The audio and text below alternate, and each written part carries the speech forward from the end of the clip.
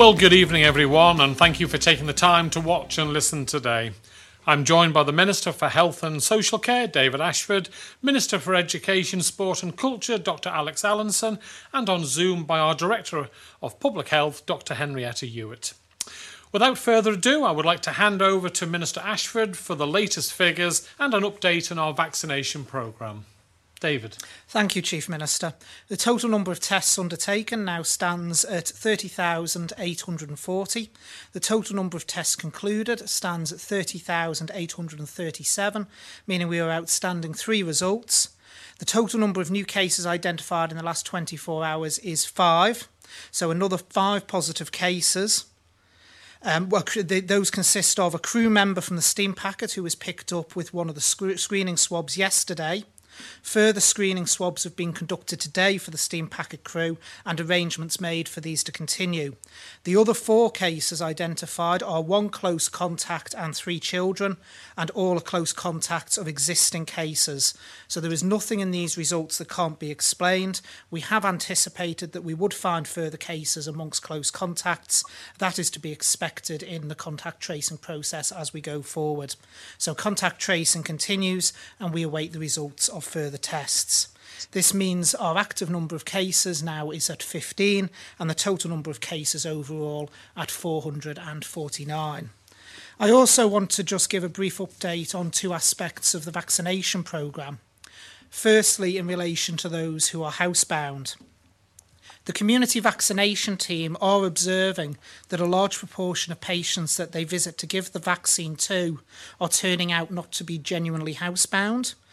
The more non-housebound patients we go to see, the longer that the housebound vaccination programme will take, leaving at risk those who genuinely can't leave home to receive the vaccine.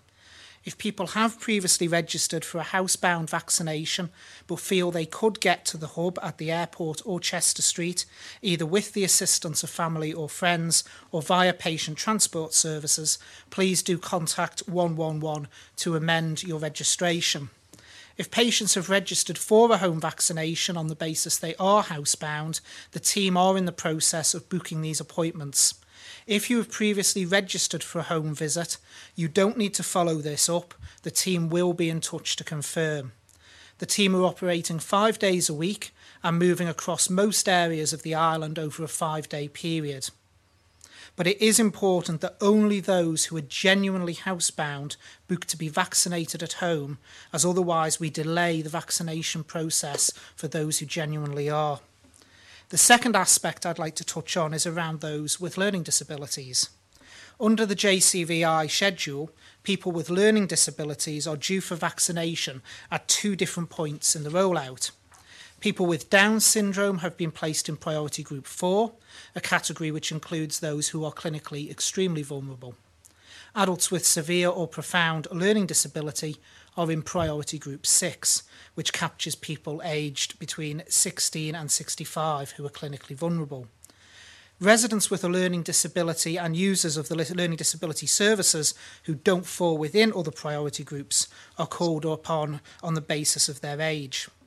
We have been reviewing this here on Ireland and decided that due to the numbers involved, that on Ireland, those who have a learning disability or who are learning disability service users can all be done as part of Priority Group 4, rather than splitting between 2 different priority groups.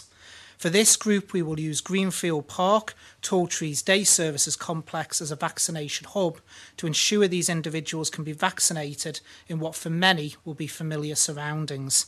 This makes more logistical sense for us and ensures that all of this group can be done at the same time, and the vaccinations for these groups will be done over 3 days in late March. Thank you, Chief Minister. Thanks very much, David. Now, the Council of Ministers met this morning and were presented with these latest figures and details surrounding each new case. The situation remains very similar to yesterday. All Isle of Man cases that have been identified are believed to be linked to a single chain of transmission, making up a single cluster. As I've said yesterday, these are early days, but it is encouraging that we have had no surprises in terms of cases identified so far. Taking this into account and acting on the advice from public health and officers, the Council of Ministers determined that, for now, there remained no need to bring in restrictions to island life. We will, of course, continue to closely monitor the situation and any developments as and when they arise. Our decision is in line with our outbreak management plan and reflects the moderate level of risk posed to our community at the present time. I will, of course, keep you updated over the weekend should anything unexpected appear and whether that may require us to change our approach. Since the index case was identified, our contact tracing team have been working hard at identifying close contacts who may be at risk of contracting COVID-19. Isolation and testing is only one part of this process. Building up a detailed picture of people that at-risk contacts have interacted with, places they have visited, how long they were there for, and what activities they undertook can be a time-consuming and complex process, but a very important one, and one we must get right. From the 7 cases announced yesterday, our contact tracing team were able to identify a number of locations that posed low levels of risk to the public of contracting COVID-19. If they were there within very specific timeframes, and this list was published this morning. You'll recall that we have done this before back at the end of December and the beginning of January. We are following the exact same protocols here, with all of the locations of interest we have published being deemed low risk. There is no cause for undue concern and no action will be needed for the public to take. The only reason we issue these lists is to encourage extra vigilance. I've spoken of the role behaviour has to play in the fight against COVID-19. By publishing low-risk locations, we can encourage those who are at venues at specific times to be particularly aware of the signs and symptoms of COVID-19. It can be all too easy to dismiss things. It's only a sniffle, or it won't happen to me, or I'm just making a nuisance of myself. I've said before and do so again, we would rather be safe than sorry. If you have COVID-like symptoms, please call 111 for advice. If you are at the locations we have listed at the time specified, then all the more reason to do so if you're showing signs. A full list of the locations, dates and times are available on gov.im, our social media feeds, and they'll be displayed at the end of today's briefing. When we identify low-risk locations, we contact the affected businesses and organisations. Some choose to put in place restrictions or even close for a time, perhaps to carry out deep cleans. These decisions are a matter for each organisation. So I want the message to be clear. Every location we have published does not pose a significant risk, and these businesses and organisations can continue to trade or operate as normal should they wish. If they do not, I of course respect that decision. 2 further low-risk locations we announced earlier this afternoon, and I would like to hand over to Minister Allinson to talk a little bit more about these. Alex. Thank you, Chief Minister. Contact tracing has identified 2 educational settings that could pose a low risk of infection for a small number of school pupils, one at a school and one on a school bus. Both areas of interest occurred on Friday the 12th of February, the final day before half term. They involved the number 31 bus from 8 to 8:45 in the morning and from 3:45 to 4:15 that afternoon, and Ballacameen High School from 8:45 a.m. to 3:45 p.m. As part of the contact tracing process, a small number of pupils have been identified who might be at risk. They've all been contacted personally and are self-isolating along with other members of their households. All have been offered tests. We are working closely with the school's head teacher, Mrs. Burnett, and I would like to thank her and her colleagues for all their help and assistance. I'm also grateful to the contact tracing team for the sensitive way they've handled this delicate situation involving children, the advice they've shared and the measures they have put in place. We will keep the situation under review whilst all contact tracing is completed, At the present time, Ballacameen and all other schools will open as normal on Monday. Should the situation change over the weekend, we will make further announcements as early as possible. I would like to reassure pupils, parents and all school staff that all the appropriate steps are being taken to ensure the safety of them and their families when schools reopen as planned. But we must remain vigilant. If any pupil exhibits any of the COVID-19 symptoms, please make sure they stay at home, that they don't attend school, and that they arrange for a test immediately by phoning 111. Thank you, Chief Minister. Thank you very much, Alex. I know this may cause concern, but please remember that the risk is low. As with the other low-risk locations, we are only making this announcement so that those at Ballacameen or on the number 31 bus last Friday can be extra vigilant for signs and symptoms of COVID. In terms of locations that pose a higher risk, we have identified a small number. However, we've been able to trace and make contact with everyone who we believe may be affected.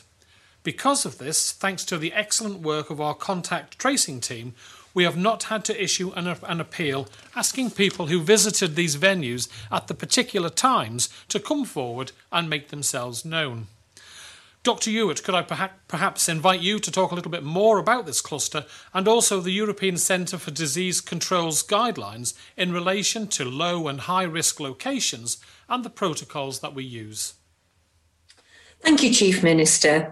Yes, as you've said, we can be increasingly confident that we are looking at one single cluster here with distinct lines of transmission, which we are following down and are containing.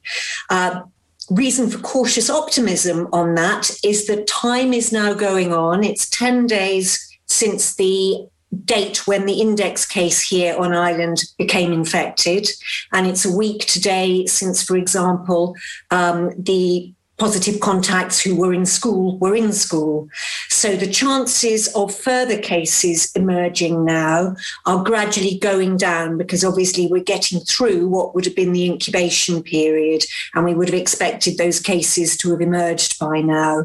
Likewise, if there had been any sort of leakage beyond those transmission chains out into the wider community, we would also expect to have been seeing that by now.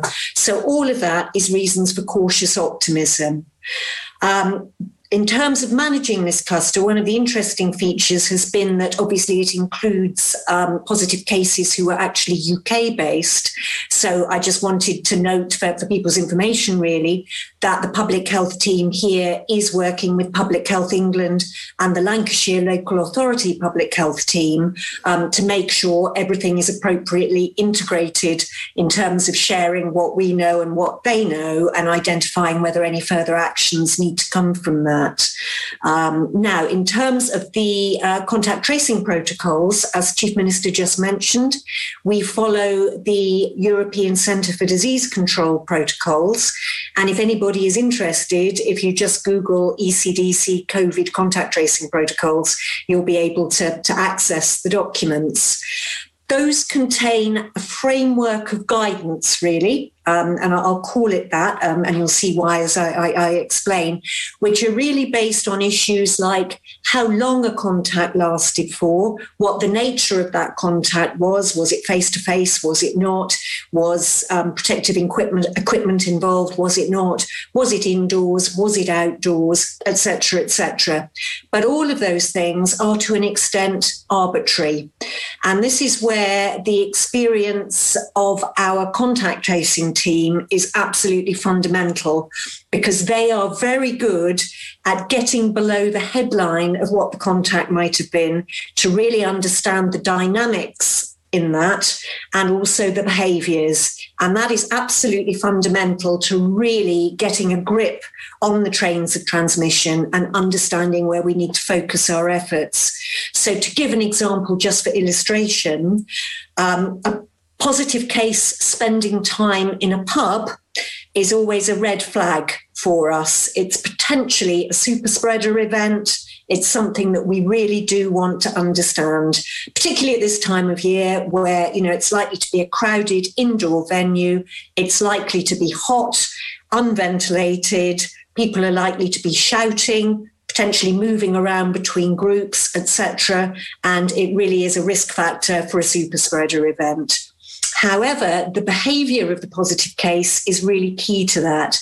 So if it's somebody who went to the pub on their own, bought a pint, sat in a corner, not talking to anybody else, nursed the pint for an hour or two and then went home, that is actually quite a low risk. If, on the other hand, they are somebody who is life and soul of the party, was interacting with everybody in that pub, joining the karaoke, having multiple contacts with multiple people, then that is very much higher risk. So this is where the hard work of contact tracing comes in, because it can take time to actually tease that out. So I really just want to sort of say that, just to underline how dependent we are on the skills of our contact tracing team to really help us understand what's going on in these clusters and transmission chains and help us to get to grips with them. Thank you.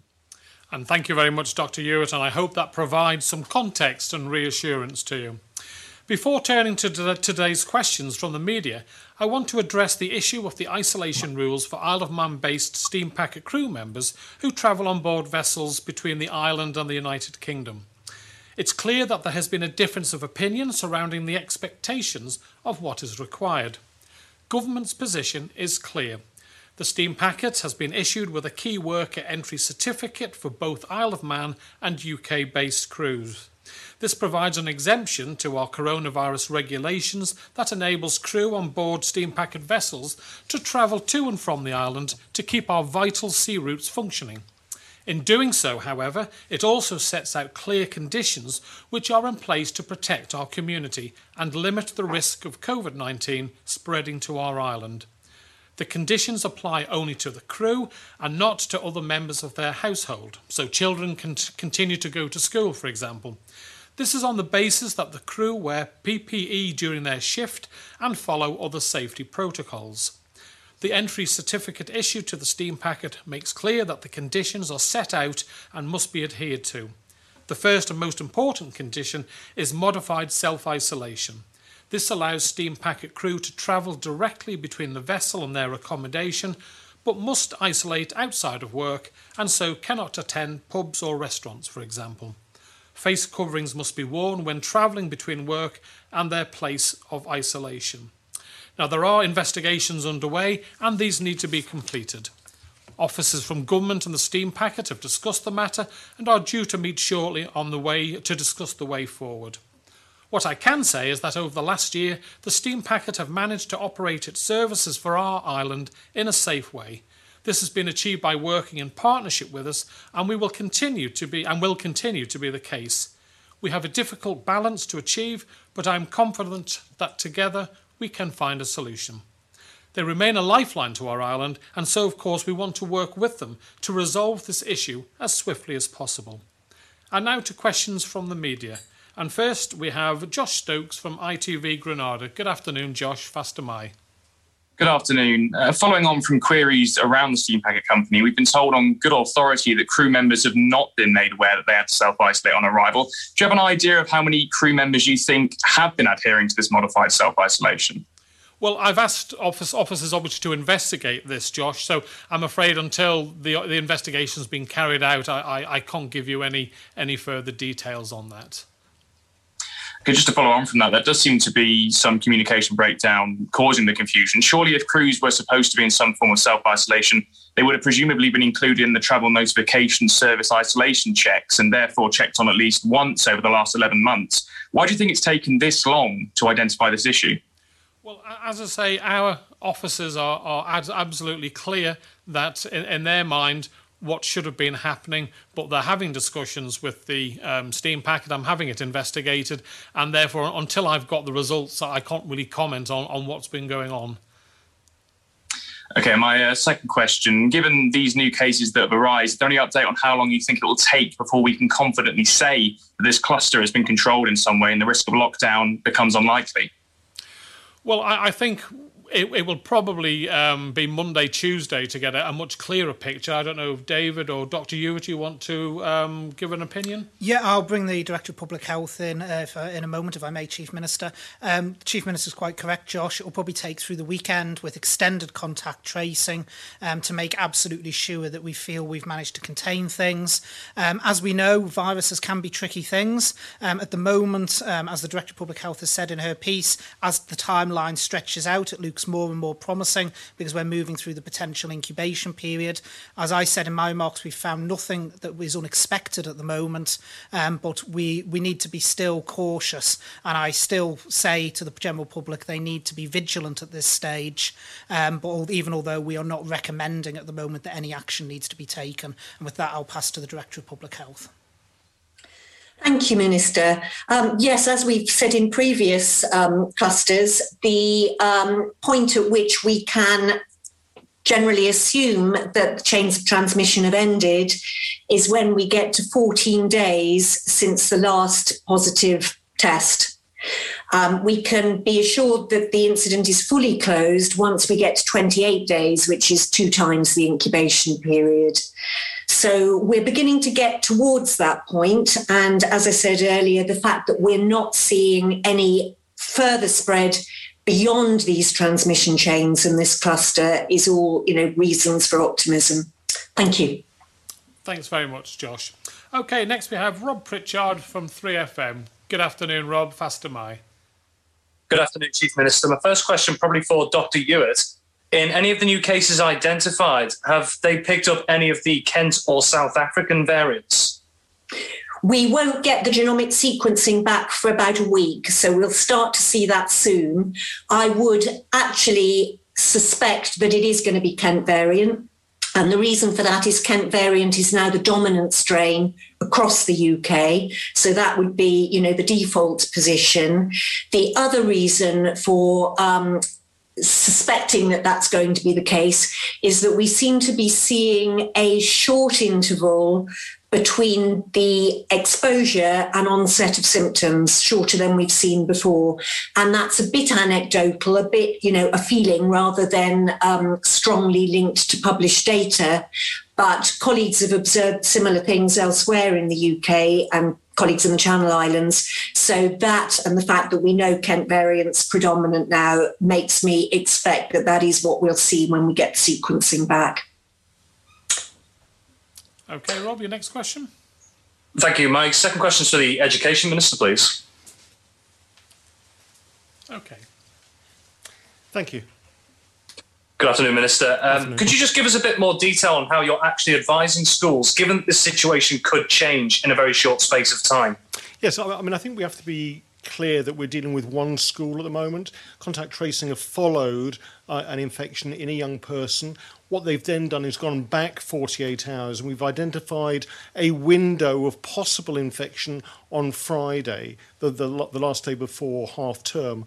Once we've identified that, we've been obviously working with the staff of that school, reassuring them about their own safety, but also looking at any contacts that one individual may have had within the class environment, then deal with them, ask them to self-isolate, test them as well. And so gradually the picture will emerge as to whether they have been at risk of spreading the infection to other people on that last day of term.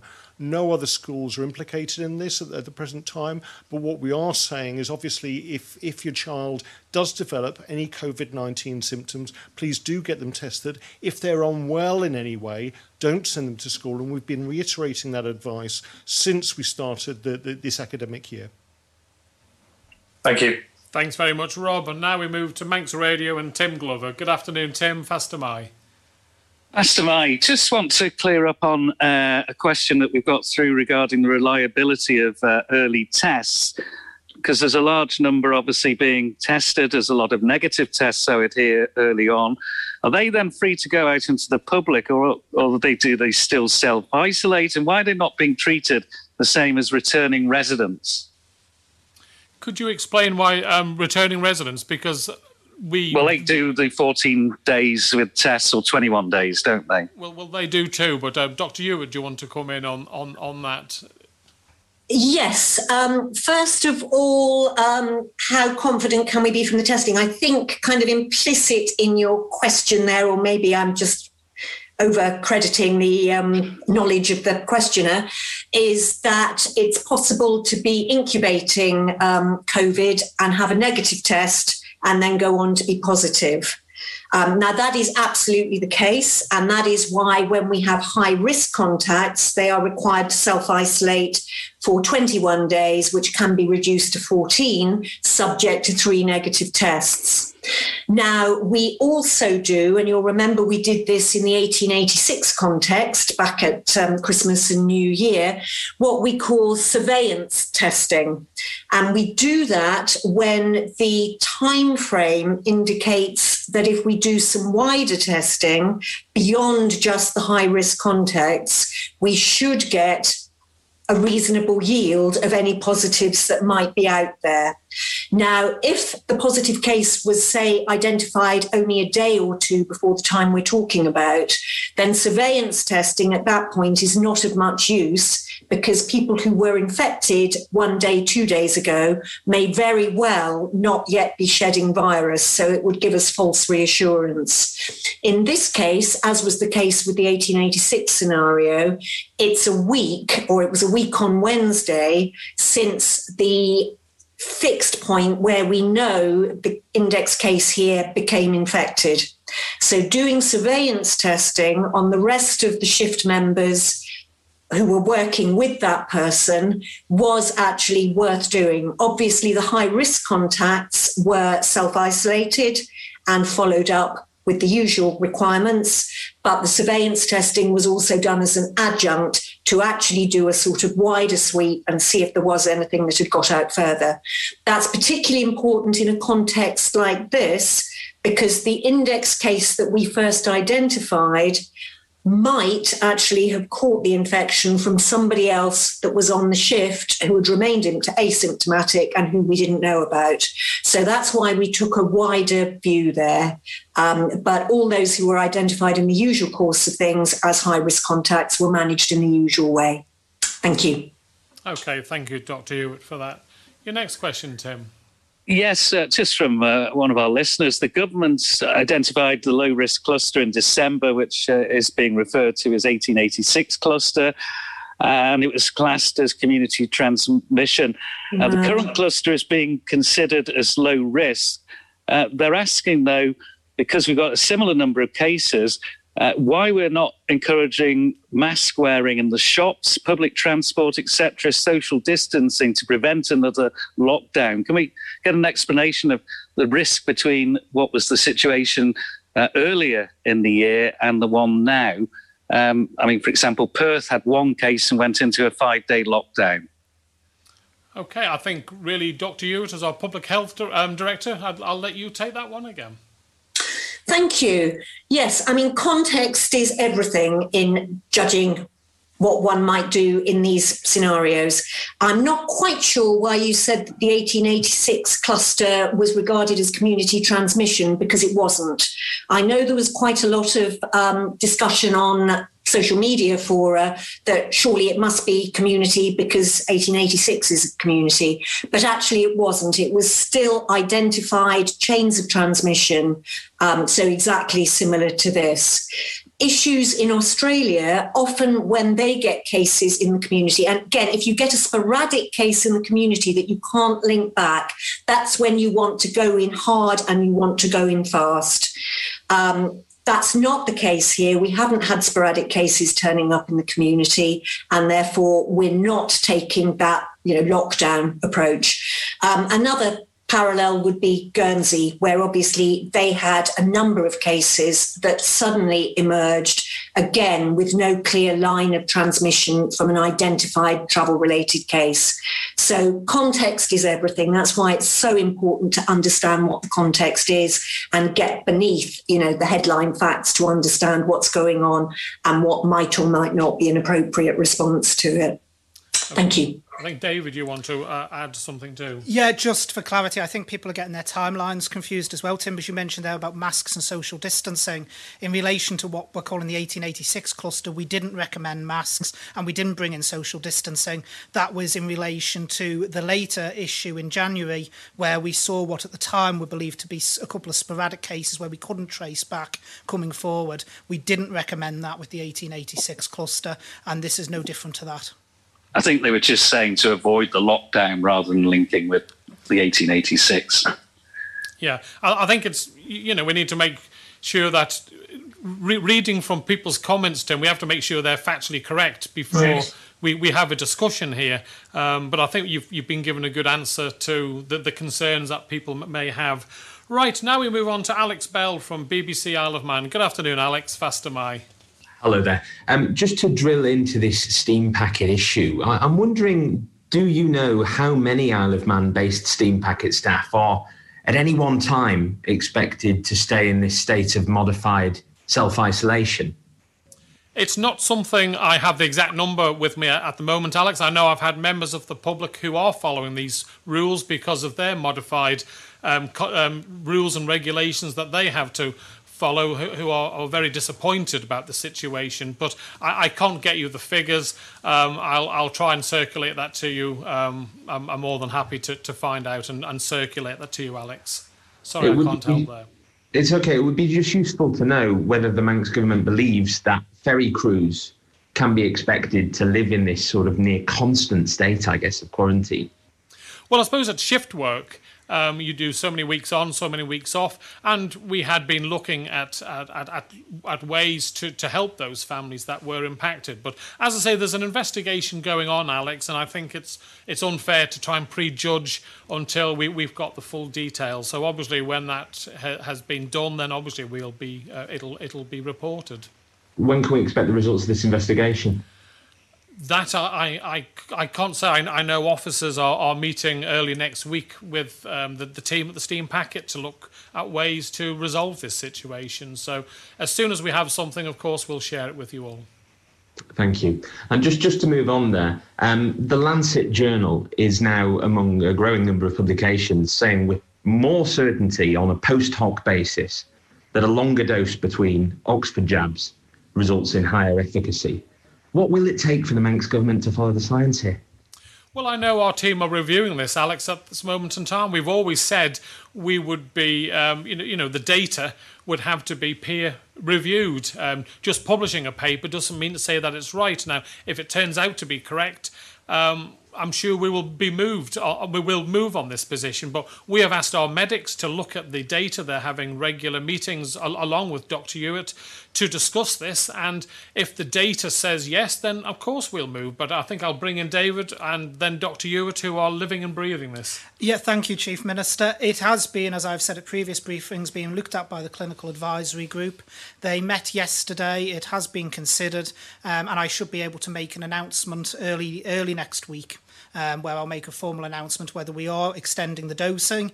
One of the things we do have to be cautious about is just to point out that the paper doesn't actually say that doing the dose at 21 to 28 days is wrong, because the paper did not look at that. They did not follow long term or compare different dosing trends. And in fact, it's quite interesting you raise about the Lancet paper again, Alex, and also the new paper that's come forward as well today in relation to FIFSA, because this morning on BBC Radio 4 was Professor Finn of the University of Bristol, who actually said we have to have caution about whether the vaccine reduces transmission if the longer dose works, because he was talking about the type of people that have been involved in this study. So we do still have to have caution on that, but it's just to point out it's not saying there's anything wrong with doing the 21 to 28 days. It's simply stating that if you leave it longer, there's no adverse reaction, which is what the paper was looking at, if what the UK was doing was actually going to damage the first dose. But I'll bring in the Director of Public Health if there's anything further she wishes to add,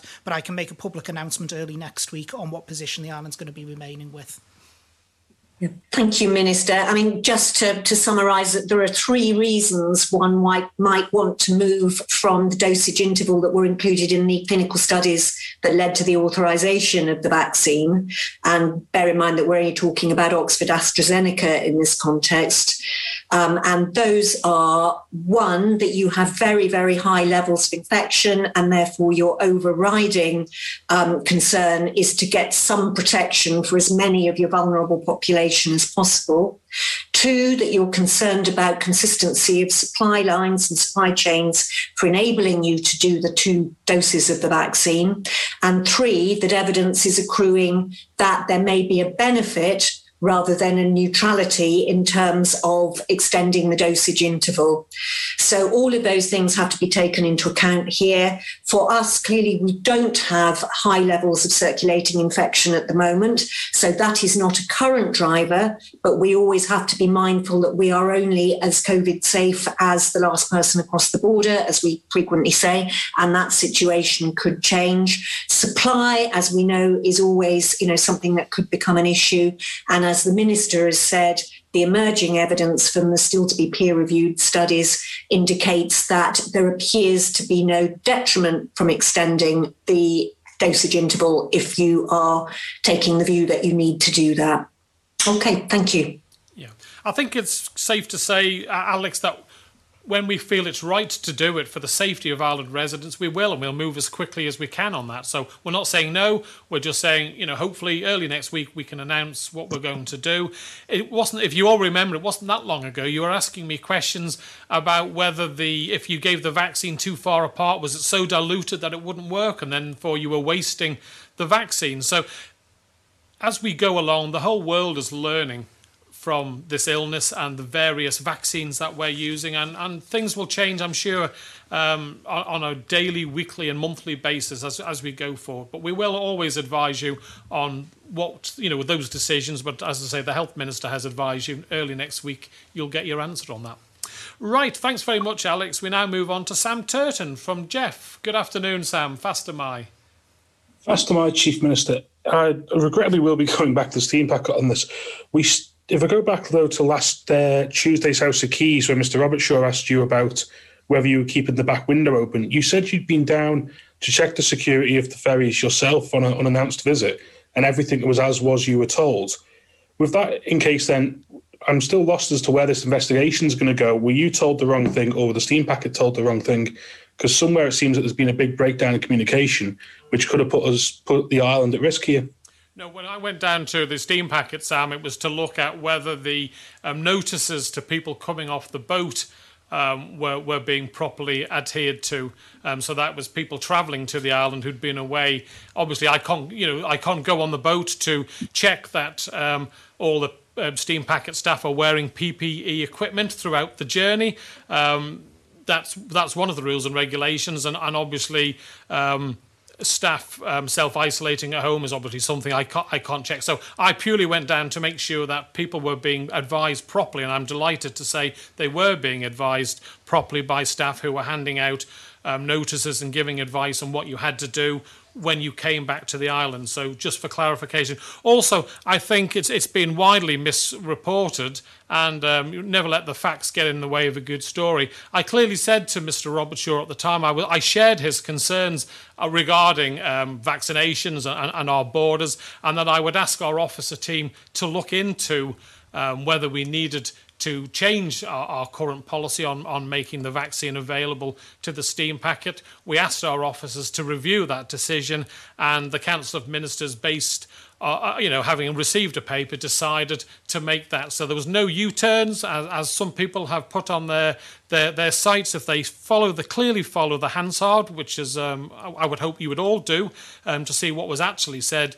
We said we agreed with Mr. Robertshaw and that we would look into the concerns. We therefore, once we'd had the report, changed. But as I say, I wasn't talking about the inspections of whether the staff were wearing PPE on the ship or whether they were self-isolating. It was the information given out to our travellers. Happy to set the record straight. Thank you. And secondly, in terms of vaccines, Minister Ashford, if we did move to a longer period between the first and second dose, what would that do regarding the target for the end of May for the first priority cases? So in terms of it, actually, it doesn't change the delivery schedule that much. We've had it all plotted out, and in terms of the entire vaccination programme right through to September, I think it's a 2-week impact, so it pushes it back 2 weeks.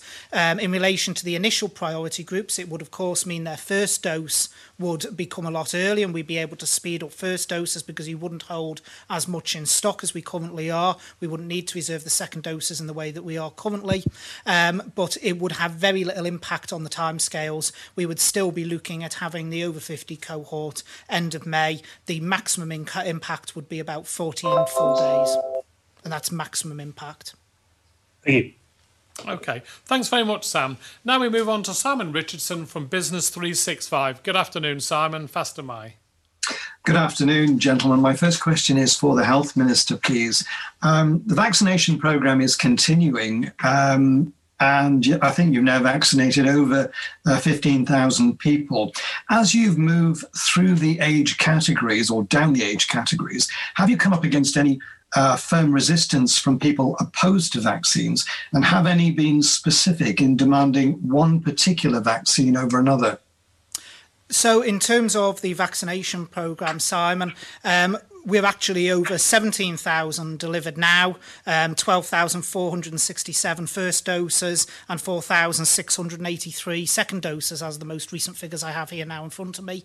In terms of resistance to vaccines, I'm happy to say we've got a very high take-up around vaccination. There will always be people who are concerned and may want to leave it and wait. We have had people inquiring about getting a specific vaccine, but they are few in number.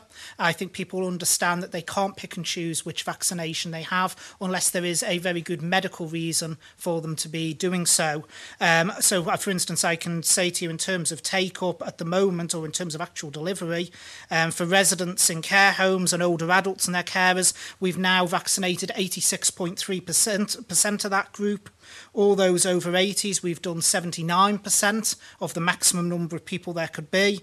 And in the 75 to 80 group, we're now at 76%. So that in itself shows that it's a very, very big take-up. How is the supply of vaccine at the moment? Are we getting sufficient for you to keep to the schedules? Yeah, so the supply is exactly what we've expected. We did have some bumps, of course, in relation to FIFSA, which I've explained at this briefing before, when FIFSA was doing the work on their Belgian plant to up production. Those bumps seem to have levelled out now, and we are receiving the stock in that we would expect, and we are receiving the 0.13% of the UK stock that we would expect. Thank you. Thanks very much, Simon. Next we move on is Paul Moulton from Isle of Man Television. Good afternoon, Paul. Fastyr mie. Good afternoon. For Dave Ashford, I think, really, you brought up the business about the steam packet and another positive case. Can you give us a bit more on that? Because is it related to the other one? And, does everyone that works with that person also now have to self-isolate, or are they carrying working, albeit in PPE? Can you give us more? Yes, I can, Paul. So I believe they're on the same shift pattern as the previous worker, is my understanding. They came up via the surveillance testing, which is exactly why we've done the surveillance testing. They will now be isolated along with anyone else in their household, and also close contacts, close high-risk contacts have also been contacted and made to self-isolate. There are, the way the system works within the steam packet, people aren't mixing as much as, that much. So there isn't a large amount of high-risk contacts that have come off the back of that case, but they will be treated in exactly the same way. Contact tracing will be undertaken, and anyone who's deemed high risk will be isolated. And I'll pass over to Director of Public Health in case she wants to add anything. Yes, I think you've described it very, very clearly, Minister. That's exactly the situation. Thank you. It's just that obviously over the 9 months or so, according to a work on the steam packet, there have been quite a few cases, although only one in Isle of Man terms has been registered. This is a concern, and you've had a meeting this morning with the steam packet. What went on? Have you come up with some new protocols? My understanding is the meeting with the steam packet is the formal meeting is next week. Oh, you didn't meet today? I thought you said you were having talks. My understanding is the formal meeting's next week. Unless just the Public Health can correct me on that. No, that's correct. We've been in discussion with them, but the actual meeting to really try and sort all of these protocols, etc., out is next week. So just to clear this thing, are people having to self-isolate or not? I mean, they can't go in 3 weeks self-isolation. Are things carrying on as they were before, which could be a breach of the COVID regulations, couldn't they? Well, what I would say to that, Paul, if I may, is the entry certificate that is issued to the steam packet is very clear. Got it here in front of me. The entry certificate is what should be being worked to. You're happy? I think it was put in place for the protection of the island, and I believe it's an appropriate measure. Okay. Thanks very much, Paul. Now, last but not least, we have Helen McKenna from Alaman Newspapers. Good afternoon, Helen. Fastyr mie. I think it's good evening now because it's good evening, ministers. So my first question is about what is the criteria for low risk locations? Right. Well, as I'm not an expert on that, I'll pass over straight away to Dr. Ewart. Yes, it would be a location where people have been, where a positive case has been present, but they don't meet the criteria for a close contact. So as I said, that uses as its framework the ECDC protocols, and the close contacts are defined in terms of how long they spent in close contact with the case, what the nature of that contact was, were they face-to-face, were they talking, were they in a confined space, etc., etc. So once we've identified the close contacts, and again, the pub example is quite a good one to run on this. If you're in the pub as a positive case with a group of mates, you're sat around a table, you're all chatting and talking to each other, but you don't circulate with anybody else, then that group that was around the table would be high-risk contacts. Everybody else would be regarded as low risk, and we would just notify the venue as a venue of interest and ask the rest of the people there to be aware that they were there at the time and to be vigilant about reporting symptoms should they develop them. Okay, thank you. My second question is for the Education Minister, please. Good evening. Good evening. So firstly, how many children in Ballakermeen High School are currently isolating? Okay, at the moment I understand that we've got about 10 families self-isolating there, on top of obviously the index case that we're concerned about. These are close friends of the person, they're people in the same class, and we've got ongoing testing. And so far, I'm happy to say that those tests have come back negative, but we will be following this up because obviously in a school environment, it's very, very important that we guarantee the safety both to those pupils, their families, but also staff. Just as a follow-up question, how soon were the families notified once they found out? They were notified straight away. I mean, what the contact tracing team have been doing is textbook contact tracing. We've got a positive case. We've then looked at the household and tried to see whether that has spread throughout the household. Unfortunately, it has spread to a young person. And so we've then gone back in time to see when they could possibly have developed the infection. What we've then isolated is one day, the Friday, the last day before half term, where it is technically possible that they could be infected, although at that time they had no symptoms at all, neither did any of their family members. So we've then looked at them, we've then looked at very close contacts, as Dr. Ewart has described, to try to narrow down any further risk from then on. So it is true detective work in this stage, but we're confident that we're doing all the right things, we're meeting all the right people, liaising with them very, very quickly. And also, I'd like to say, as I said previously, the contact tracing team have been dealing with this extremely sensitively because we're talking about young people. We have to try to put ourselves in the situation of some of these families. They didn't want to get COVID. They certainly didn't want to spread COVID to either friends or family. So we're working with them very carefully to look after their own health, but also obviously do that in a very sympathetic and sensitive way. Thank you. Thanks very much, Helen, and thank you all for those questions. And just on the last point, Helen, obviously we've said this is a low risk, it's not high risk, but because it's always best to make people even more vigilant than normal if your child or your family friend was at any of the locations and they are exhibiting symptoms of COVID, then please don't take it for granted that it's just a cold. Ring 111. I think that's really important. It is low risk, but we're just trying to be extra vigilant in certain locations. So again, thank you all very much for the questions.